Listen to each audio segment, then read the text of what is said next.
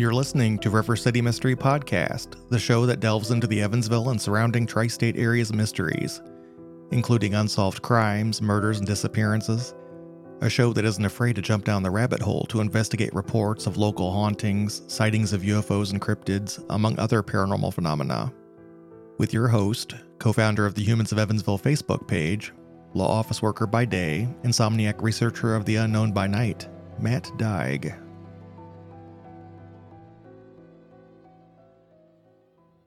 Welcome to episode 7, and thank you for joining me. We're going to be looking into a cold case from October 3rd, 1968. 36-year-old housewife and mother of two, Doris McDonough, was brutally murdered in her own kitchen in the middle of the day. No one was ever charged with her murder, and the case remains unsolved to this day. October 3rd, 1968 started like any typical Thursday for the McDonough family of Evansville, Indiana. The family, consisting of Doris McDonough, 36, her husband William, 35, and the couple's two sons, 11-year-old Billy and 10-year-old Bobby, arose that morning around 4:30 a.m. 5 days a week, both Billy and Bobby delivered newspapers to the surrounding neighborhood. On their bicycles, and always accompanied by their father William, the boys delivered newspapers to more than 100 homes in the area. On Sundays and Thursdays, however, when the newspapers were a bit heavier, both William and Doris would drive the boys in the family car.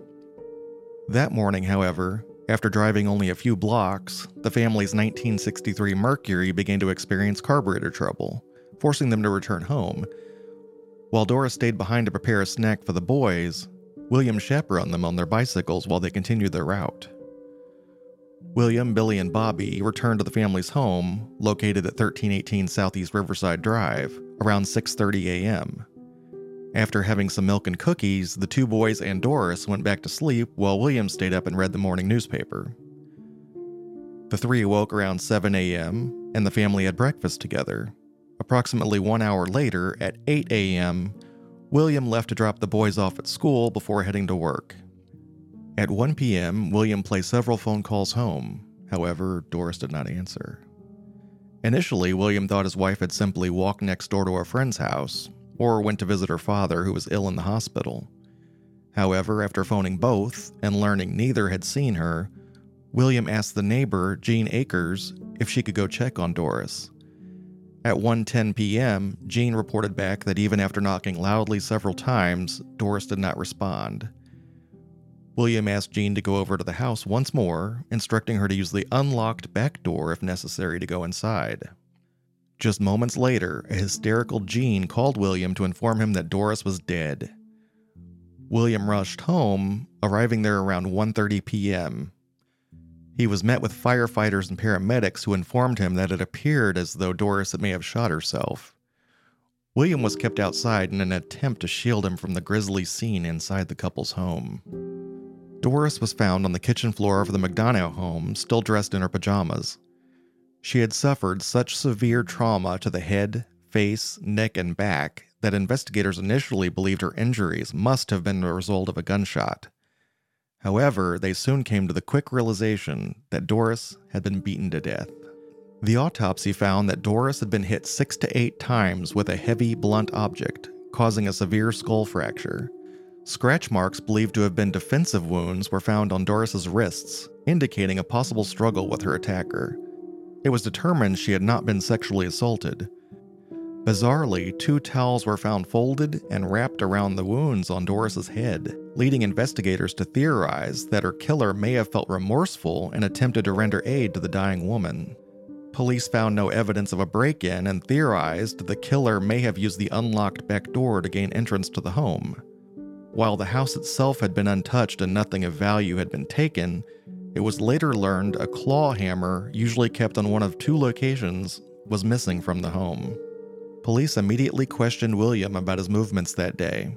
According to him, after dropping the boys off at school, he had driven downtown and parked in a metered zone at 8:30 a.m. He then walked to a nearby auto garage to inquire about an appointment to have the car repaired. At 8:40 a.m., William clocked into his job at the Commonwealth Life Insurance Company. He spent 15 minutes in the office before leaving for an appointment with a client. William explained that on his way to the appointment, he noticed that his son had left a borrowed clarinet in the back seat. Not wanting the instrument to be damaged, he decided to drop it off at home. William claimed he was home for approximately 10 minutes. According to him, he and his wife discussed her plans to make ice cream cake for their youngest son's birthday, which was that day. On his way out, she asked him to take out a bag of trash, and as he exited, William asked his wife if she wanted him to close and lock the back door. She declined, explaining the breeze and sunlight coming through the screen door was nice, and she would close it later. Just a few minutes later, William arrived at Huddle House Cafe to meet his client. The pair had coffee and chatted a while before William left. At 9:45 a.m., William arrived at St. Mary's Hospital to visit with Doris's sick father. He left around 10:40 a.m. after briefly chatting with Doris's cousin, a medical records librarian at the hospital. William then stopped by the home of another client before driving back to his work, arriving at approximately 11 a.m. Doris had made him a sack lunch, so he sat at his desk and ate. He remained in the office until he received a phone call from Jean about his wife's death. According to neighbors and friends, the McDonough family had no known enemies, and no one could imagine who would want to hurt Doris. Each person interviewed raved about how William and Doris's dedication to their children and to each other. They also described Doris as a spotless housekeeper, an antique collector, and just an all-around friendly and lovely person. Doris was laid to rest at Sunset Memorial Gardens Cemetery. Under her name, her modest tombstone simply reads, "Beloved Wife." After his wife's death, William and the couple's two sons remained in the home on Riverside Drive. William eventually went back to school and remarried. Later, he moved to South Carolina where he worked as a college professor. He passed away in 2019 at the age of 86. With no motive, few clues, and even fewer suspects, Doris's case quickly went cold, and sadly, has remained that way ever since. I found this case on the Unresolved Mysteries thread on Reddit. There's a user who contributes quite a bit. Her name is The Bones of Autumn. She's an author of a book called Unsolved Indiana, Murder Mysteries, Bizarre Deaths, and Unexplained Disappearances that just came out in October of 2022 if you want to check it out. I've got a link in the show notes to the Amazon listing. I'm going to credit The Bones of Autumn with a lot of the research on this case because if it weren't for her, I wouldn't have known anything about this case, and she did a great job of compiling all of the newspaper articles and facts of the case, which is very much appreciated. And you can check her out on Reddit. Her username is The Bones of Autumn, and I will have a link in the show notes directly to her account so you can check out the other cases that she's worked on. 8 days after the murder, there was an article posted in the Evansville Press by a Charles Schlepper, I think his name is pronounced, Schlepper or Schlepper, that outlines a discussion he had with Mr. McDonough. And he outlines every movement he made that day and provides basically a timeline of events. And I have, written this down and some things just don't make a lot of sense to me. So I'm going to go through the timeline as Mr. McDonough reported it to this reporter 8 days after the murder.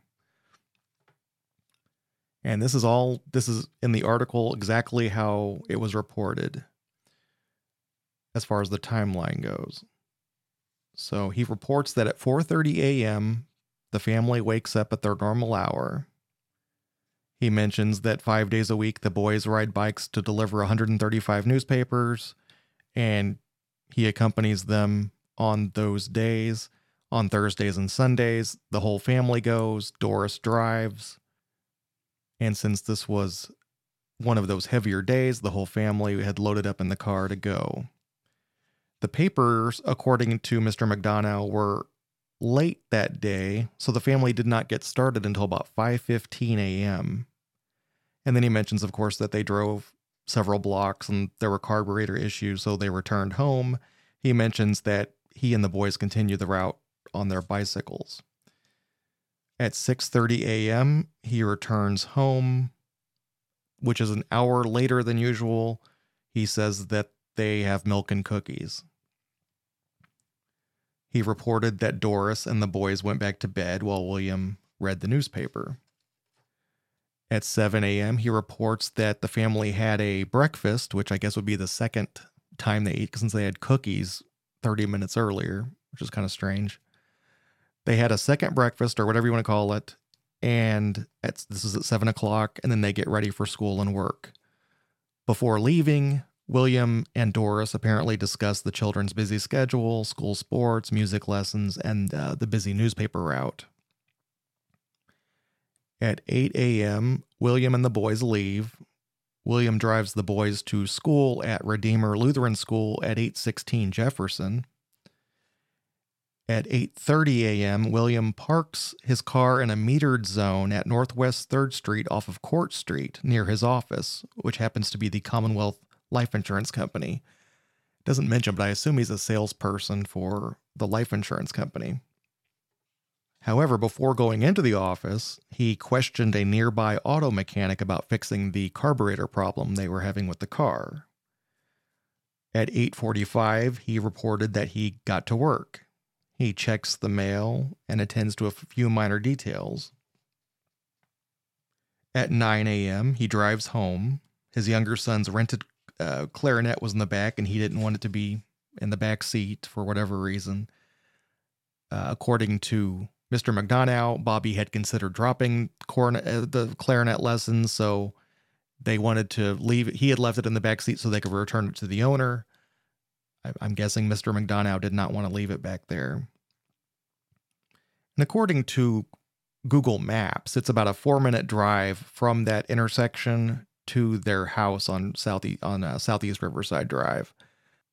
You know, whether or not the traffic would have been the same back then or not, I don't know. But, 4-minute drive, we'll just say it was we're going to be generous and say it was a quick drive, actually, because it works in his favor for it to have been a short drive in my scenario here.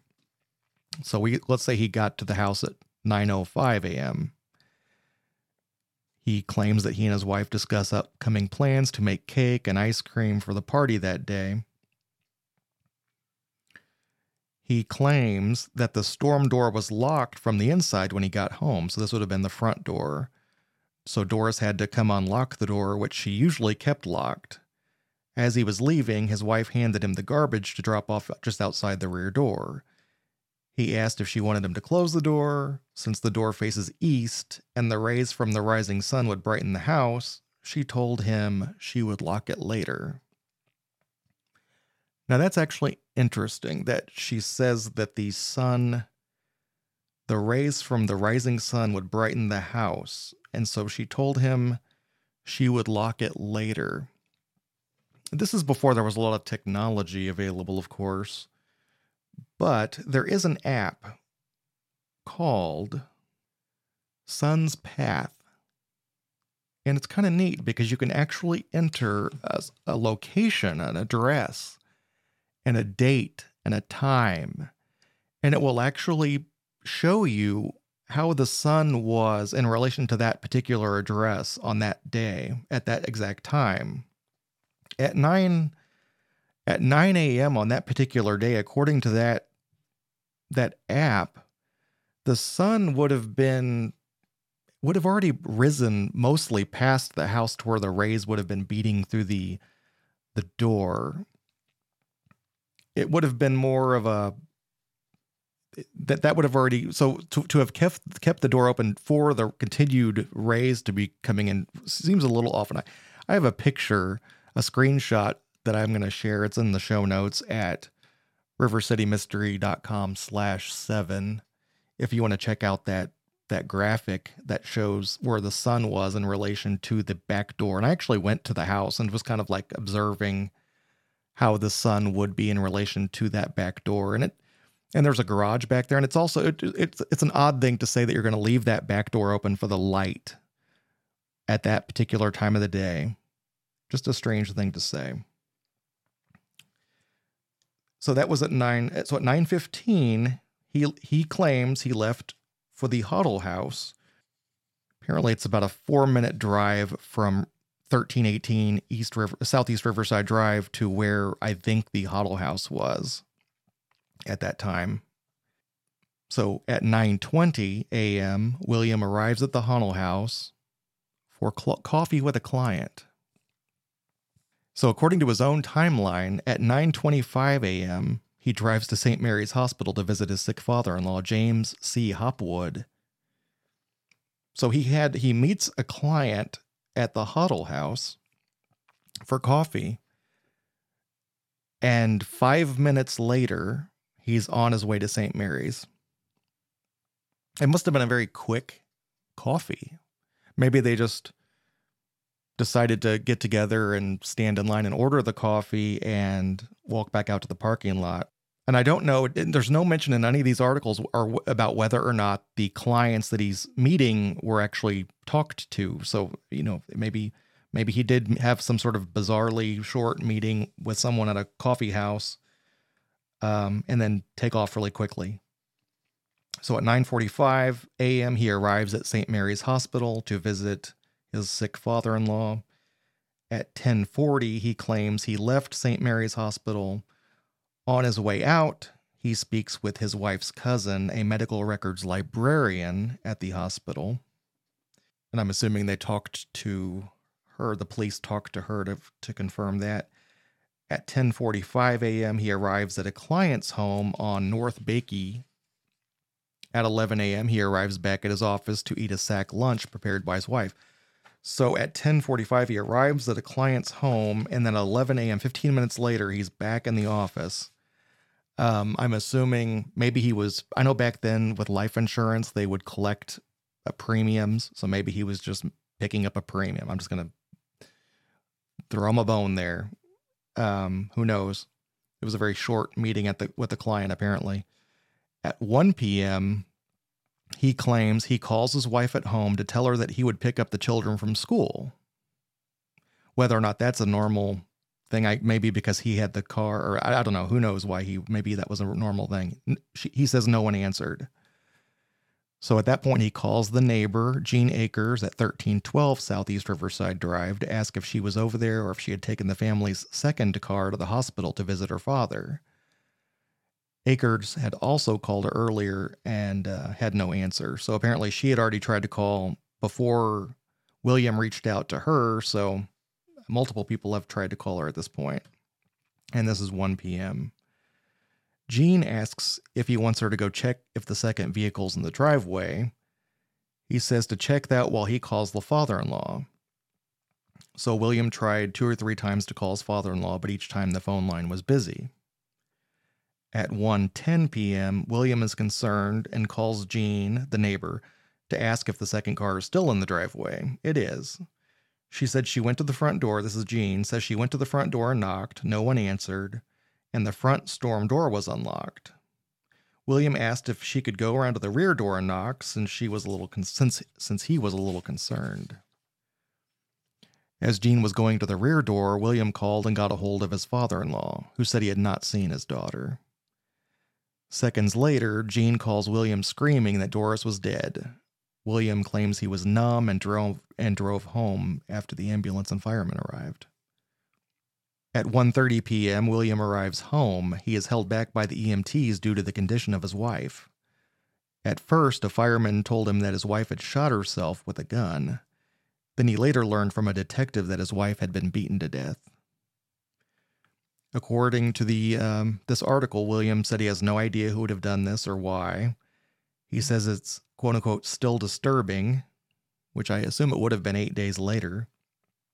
And he said that neighbors in recent months had complained of prowlers in the area.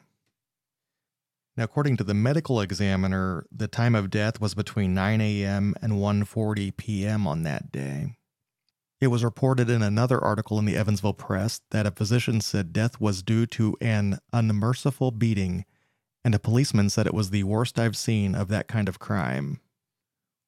1 year after the murder, there was another article in the paper that references that the only item that was missing from the home was a claw hammer, which was kept in a basement toolbox or in a pantry drawer just off the kitchen. A hammer was among the few bits of evidence later found by detectives, but police said that they were never sure if that was the murder weapon that was used. So apparently the claw hammer was originally, according to the earlier reports, was missing from the home. That was the only item missing. But here, this article is saying 1 year later that it was among the few bits of evidence later found by detectives, so apparently that claw hammer shows back up. The article also mentions that because of a lack of a motive or a suspect, police questioned McDonough and gave him a lie detector test. The results were labeled inconclusive by the police. The same article says that McDonough, when recently asked about the incident, said he would rather not talk about it. Quote, "The less said about it, the better," end quote. William McDonough went on to be a college professor at Hesser Business College, and he was the former owner-operator of Brooks Cleaner in Chester, South Carolina. He apparently volunteered with the Chester Nursing Center, where he was known as the Bingo Man. His obituary states that he died on October 28, 2019, at the age of 86. It references his second wife of over 45 years and 2 sons. The obituary neglects to mention anything about his first wife, which I suppose ties in with his mentality of the less said about it, the better. I disagree with Mr. McDonough. I don't think the less said about it, the better. I think more needs to be said about it. This poor woman was murdered in cold blood in her own kitchen, and her own husband, in quotes in the actual paper, seemed more concerned about sweeping it under the rug than he was finding the actual killer. While it may be too late to bring Doris's killer to justice, my goal is to shine some light on her case so that she's not forgotten. And that brings this episode to a close. Thank you so much for listening. And for those who are interested in decentralization and privacy and blockchain technology, feel free to check out the show on the Musai stream, which is part of the DeSo blockchain. I have a link to that at rivercitymystery.com. Thanks again for listening. Until next time, take care.